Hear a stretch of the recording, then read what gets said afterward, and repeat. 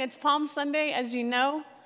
And it's the day we celebrate Jesus' triumphant entry into Jerusalem. 1 week before his resurrection, 1 week before our forgiveness would be secured through his shed blood, sealing his victory over sin and death.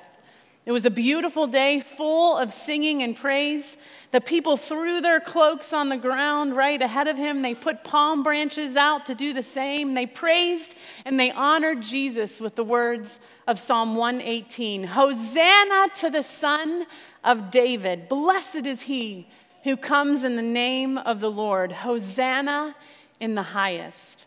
The people were giving Jesus the royal treatment that he is worthy to receive. Unfortunately, they still didn't quite understand the comprehensive nature of his kingdom. He hadn't come to simply rescue them politically. He hadn't come just to set them free nationally. Jesus had come to save them spiritually.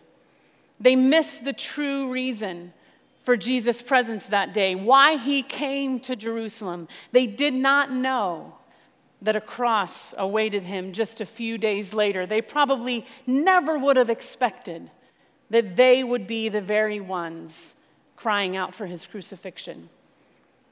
But Jesus knew that it was the only way that they and we could be saved. That's why we celebrate Palm Sunday and why we cannot wait for the next Sunday that's coming. So I hope you have been convicted and encouraged. I know I have been as we've worked our way through Psalm 51 these last 6 weeks or so.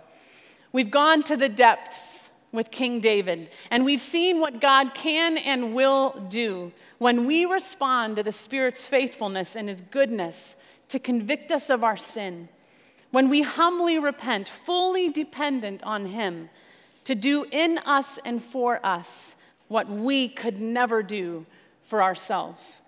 I hope we've been encouraged to see that no matter how deep our sin, God's grace, his abundant mercy, and steadfast love are deeper.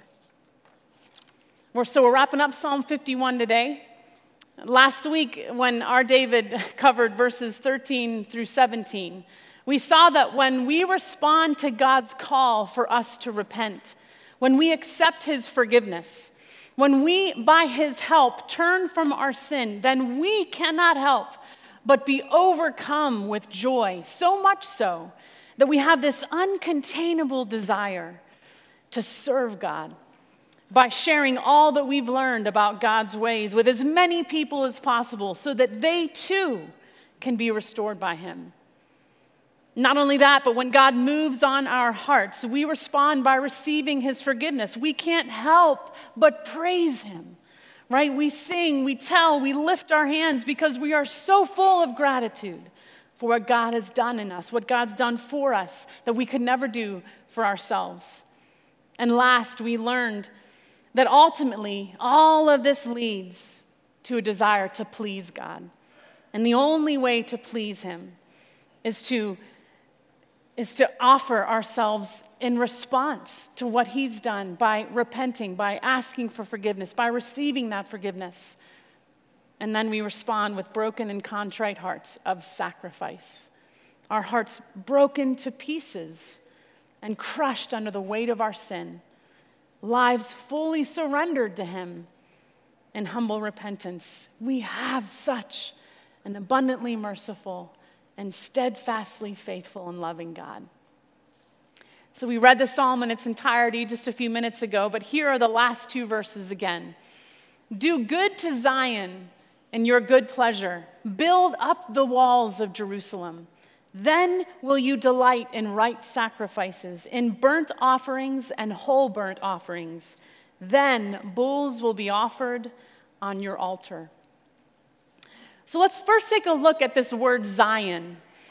It occurs in the Bible about 150 times. It basically means fortification, and it carries along with it this idea of being raised or built up as a monument. The first time the word Zion the first time it shows up in the Bible is in 2 Samuel chapter 5, where it says that King David took the stronghold of Zion, that is the city of David. So Zion was originally an ancient Jebusite fortress in the city of Jerusalem. And so after David's victorious conquest, the royal palace was built there, and Zion, or Jerusalem, the city of David, became the political capital of Israel. So listen to these verses from Psalm 87. The Lord loves the gates of Zion more than all the dwelling places of Jacob. Glorious things are spoken, O you city of God. So we see here that in this verse that Zion and the city of God are the same thing, and it's a literal place God loves.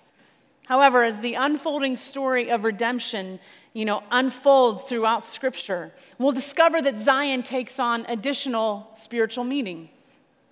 So when Solomon, who is David's son, when he became king, he built a permanent temple in Jerusalem, which was in place of the tabernacle that moved from place to place with them when they were in the wilderness.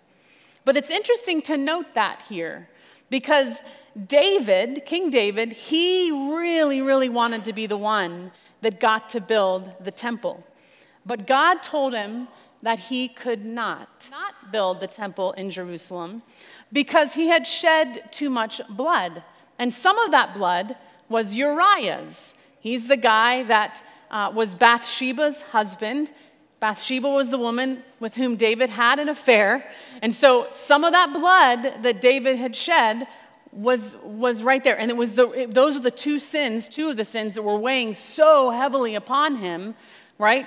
And led to the penning of this psalm. No doubt living with that kind of weight every day was nearly unbearable. So we can have absolute assurance that kind of weight, that sin is forgiven. But we learn in Scripture that the consequences of those sins here on earth, they're not always removed. That's what David learned. So Solomon built the temple. And the meaning of Zion, when he did that, then kind of it expanded to include the temple area, the place where God would descend to be among his people. The temple was the physical center of their spiritual identity. So in the Old Testament, we see that literally Zion meant it was the city of Jerusalem. It was also used to describe the temple. It was also used to refer to the land of Judah or the nation of Israel as a whole. And when we get to the New Testament, Zion refers to God's spiritual kingdom. So for example, in Hebrews chapter 12, it says that we have not come to Mount Sinai, but to Mount Zion, to the city of the living God, the heavenly Jerusalem. So up to this point in the psalm, David had been praying for himself, right? Here, his focus shifts. He prayed for God to do good to Zion, for Jerusalem, kind of this all-inclusive, all of God's people, his kingdom. And at first, that seems maybe a bit odd here. But upon further reflection, it makes sense. What David did to Bathsheba and Uriah, it was horrible in and of itself, no matter who you are. But David was Israel's king. And so he was the one God had chosen to lead and protect his people. That meant that David's choices could either do great harm or do great good for the entire nation. His sin had already cost the lives of at least two innocent people, Uriah, as well as the son Bathsheba conceived when they committed adultery. David begged God for the life of that baby, and God said no, neither one of them. He killed Uriah. 2 lives gone because of David's sin. David had personally experienced then the incredible mercy, the kindness of God to forgive him and to restore him. And he couldn't help but pray that God would do the same for his people as a whole, to do good to them, despite what David had done that had threatened the well-being of all of them. We've already seen that David had been praying for God to do in him what only God could do. David could never do it for himself. And here we see him praying that God would do good for his people, something David could never do on his own. So if I may, I'd like to step out of the text here for a moment to speak to how we might apply this to our own lives. Granted, none of us have the position or the power that David did. But nonetheless, God has very much designed his church, us, his people, as a body, right? My life in Christ isn't just about me, myself, and I. Your life is not just about you, your life in Christ. We are a we, right? And we learn in 1 Corinthians chapter 12 that when one suffers, when one part of us suffers, we all do. In some way, shape, or form, sin always leads to sorrow, loss, and death. But not just for the person who sins. When I choose sin, I suffer, but so do all of you. And when you choose sin, you suffer, but so do the rest of us. Though we may think that some of our sins are private, that they don't hurt anybody but us, the truth is we never truly sin in isolation. Everybody loses every time. And so we must pray. We need to do what David did here and ask God to be merciful to us collectively. If you ever wonder how to pray for Four Mile Church, pray that God would protect us, that he would establish and build up his church and do good to the body of Christ, even though we all make choices every day that threaten the health and the well-being of one another.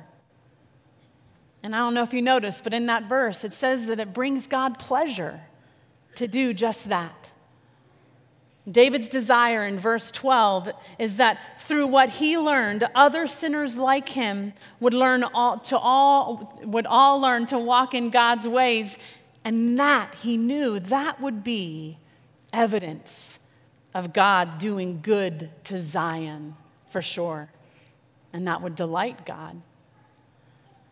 So what are those ways? Well, it's what we've been learning during this entire season of Lent.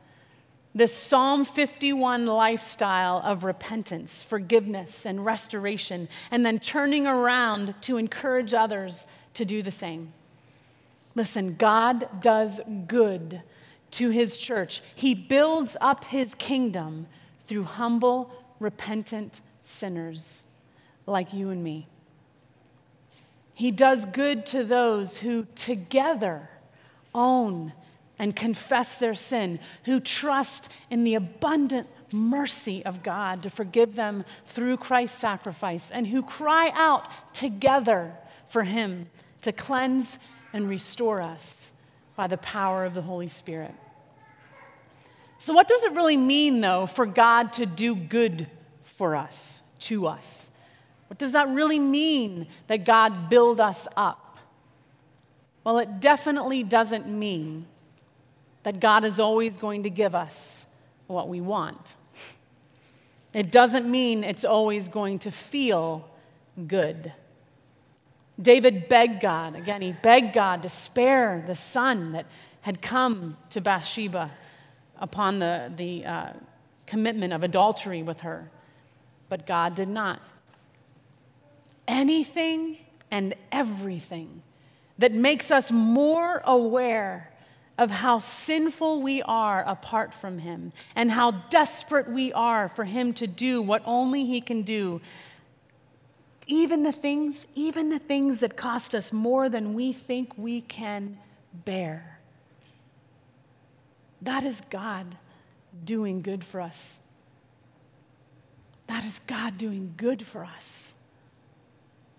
But sometimes God's good for us really hurts. It's only been in the last year or so that I've come across this quote from Charles Spurgeon, but it instantly became a favorite of mine. I would imagine it was in one of his sermons, but so he wrote or he said, "I have learned to kiss the wave that throws me against the rock of ages." I don't know if you've ever been tossed around in the ocean by the waves. It is in no way, shape, or form fun. It doesn't feel good. It's actually quite terrifying. But if the waves throw us, beaten, broken, and bruised, on our face before God, onto the rock of Christ Jesus, because we know that we cannot survive without him, that's a really good place to be. That is the best place to be. Thank God for the waves that throw us against the rock of Christ Jesus. Anything and everything that causes us to treasure Jesus, to become more and more like him, to become more and more desperate for him, that's a good gift from God, even if it hurts.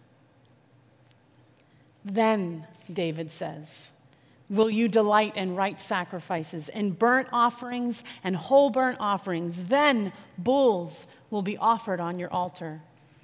So if you worshiped with us last week, online or in person, you may be scratching your head just a little bit here, because you may remember that King David just got done saying a few verses earlier in verses 16 and 17, "For you will not delight in sacrifice, or I would give it. You will not be pleased with a burnt offering. The sacrifices of God are a broken spirit, a broken and contrite heart, O God, you will not despise." So, will God delight or not delight in sacrifices? At first blush, David seems to be contradicting himself here, but there is no dichotomy. This is a perfect example of how critical context is. But before we answer that question, we'll put that on pause for a second. Let's first dig a little bit deeper into the significance of sacrifices and offerings.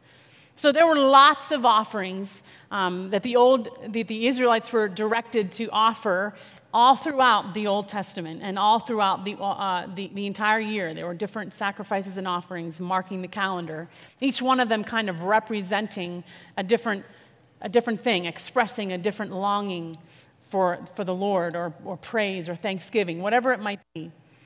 Technically, any offering that was burned over an altar was a burnt offering, which is brilliant, right? But more specifically, a burnt offering, which is what David mentions here, it was a complete destruction of the animal except for the hide, in order that the relationship between a holy God and sinful man could be renewed or restored. We know from Scripture that there is never, ever the forgiveness of sin without the shedding of blood. And so a burnt offering was a sacrifice of general atonement. It was an acknowledgement of their sin nature, and it was a request for a renewed relationship with God. And so that's precisely, we've seen this all throughout the psalm, that's precisely what David has been most concerned about this whole time, right? In verse 9, David begged God to hide his face from his sins, but not from him. In verse 11, he was terrified that God might take his Holy Spirit from him. David's worst fear was to be cast away from God's presence.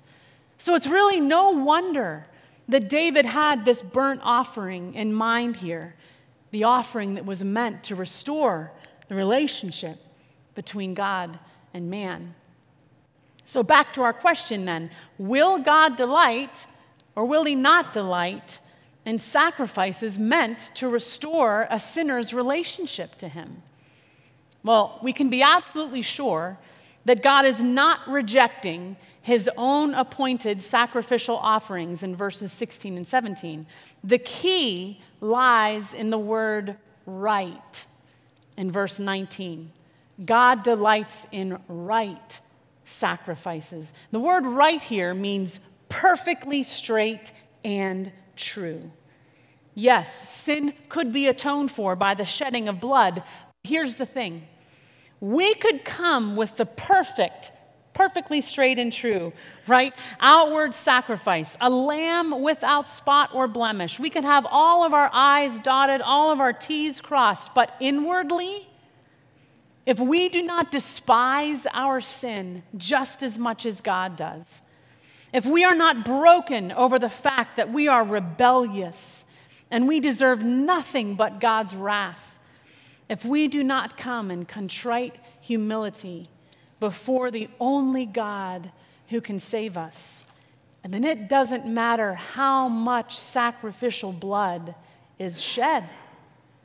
Our burnt offerings and our sacrifices are worthless. They're not right. We're wasting our time. But when God's appointed sacrifices are brought alongside hearts that are crushed by sorrow over our sin and wholly desperate for God to be merciful, then will you delight in right sacrifices, in burnt offerings and whole burnt offerings. Then bulls will be offered on your altar. Everything will be as it was meant to be, inside and out. The right and perfect outward sacrifices coming from right hearts. But may I make a confession here? When I look inside my heart and I see what's still there, I see so much sin, and I know that if the fulfillment of these verses were up to me, there would be no hope.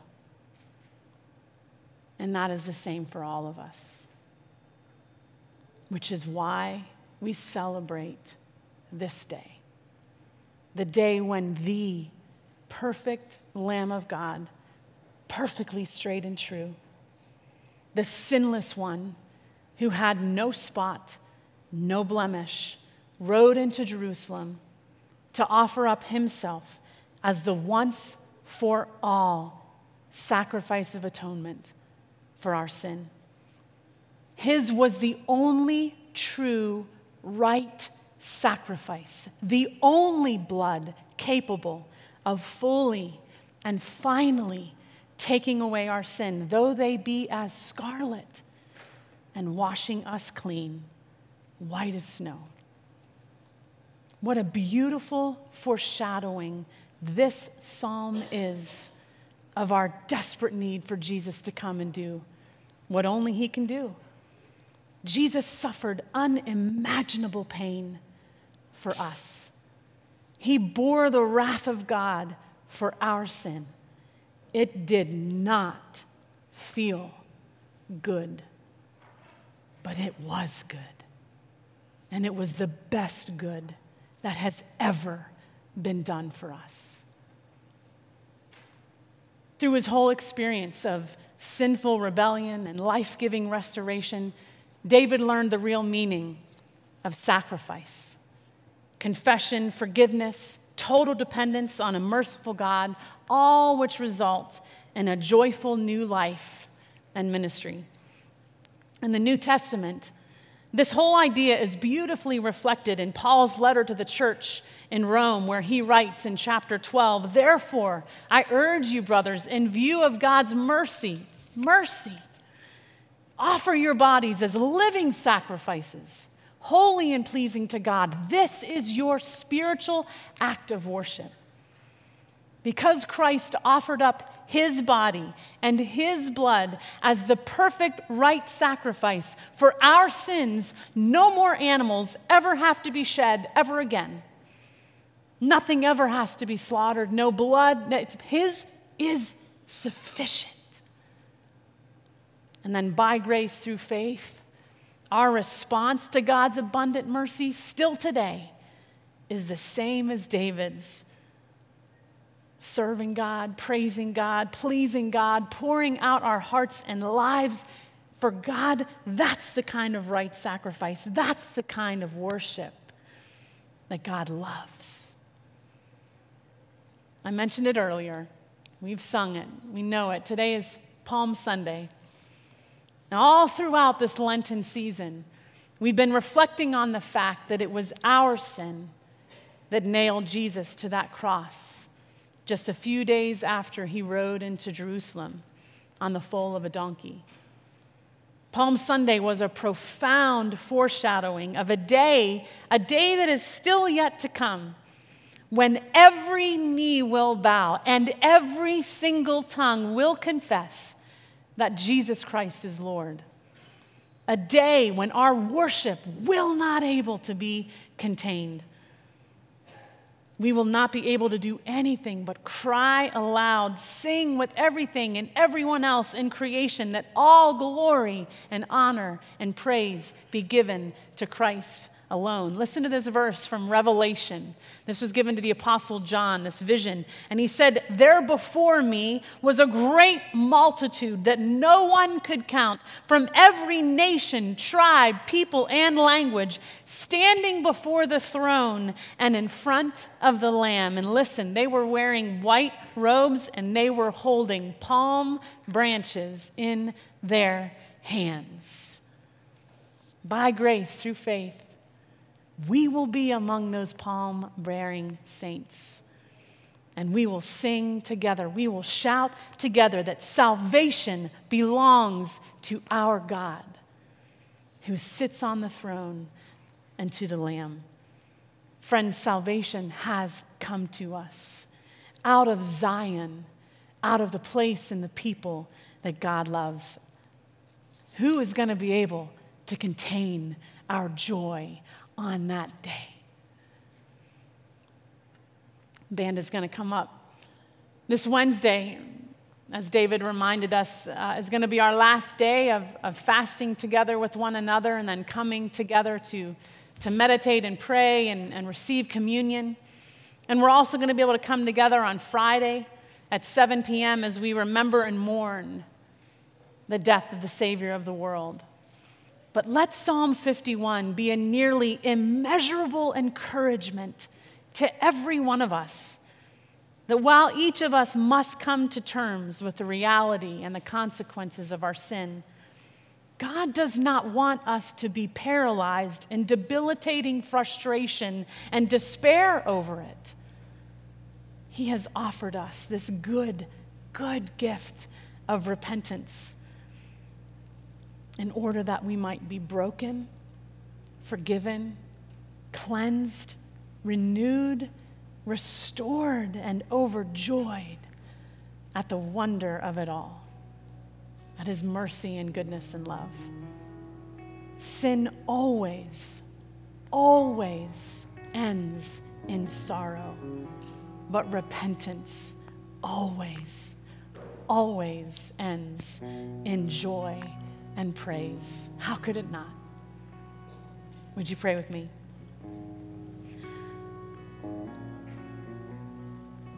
Abundantly merciful and steadfastly loving God,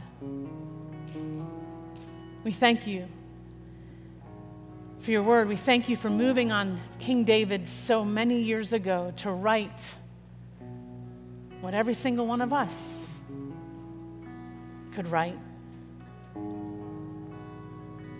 We thank you for these examples in Scripture of what it looks like to be broken and contrite, to find forgiveness and wholeness and restoration in you. Father, my prayer today is that these words would pierce our hearts. They would utterly transform us. May we not leave here unchanged. We thank you for what you've done for us individually. We thank you for what you do for your church. You build us up when we humbly respond and we magnify your ways. God, do that among us today and every day. We pray in Jesus' name. Amen.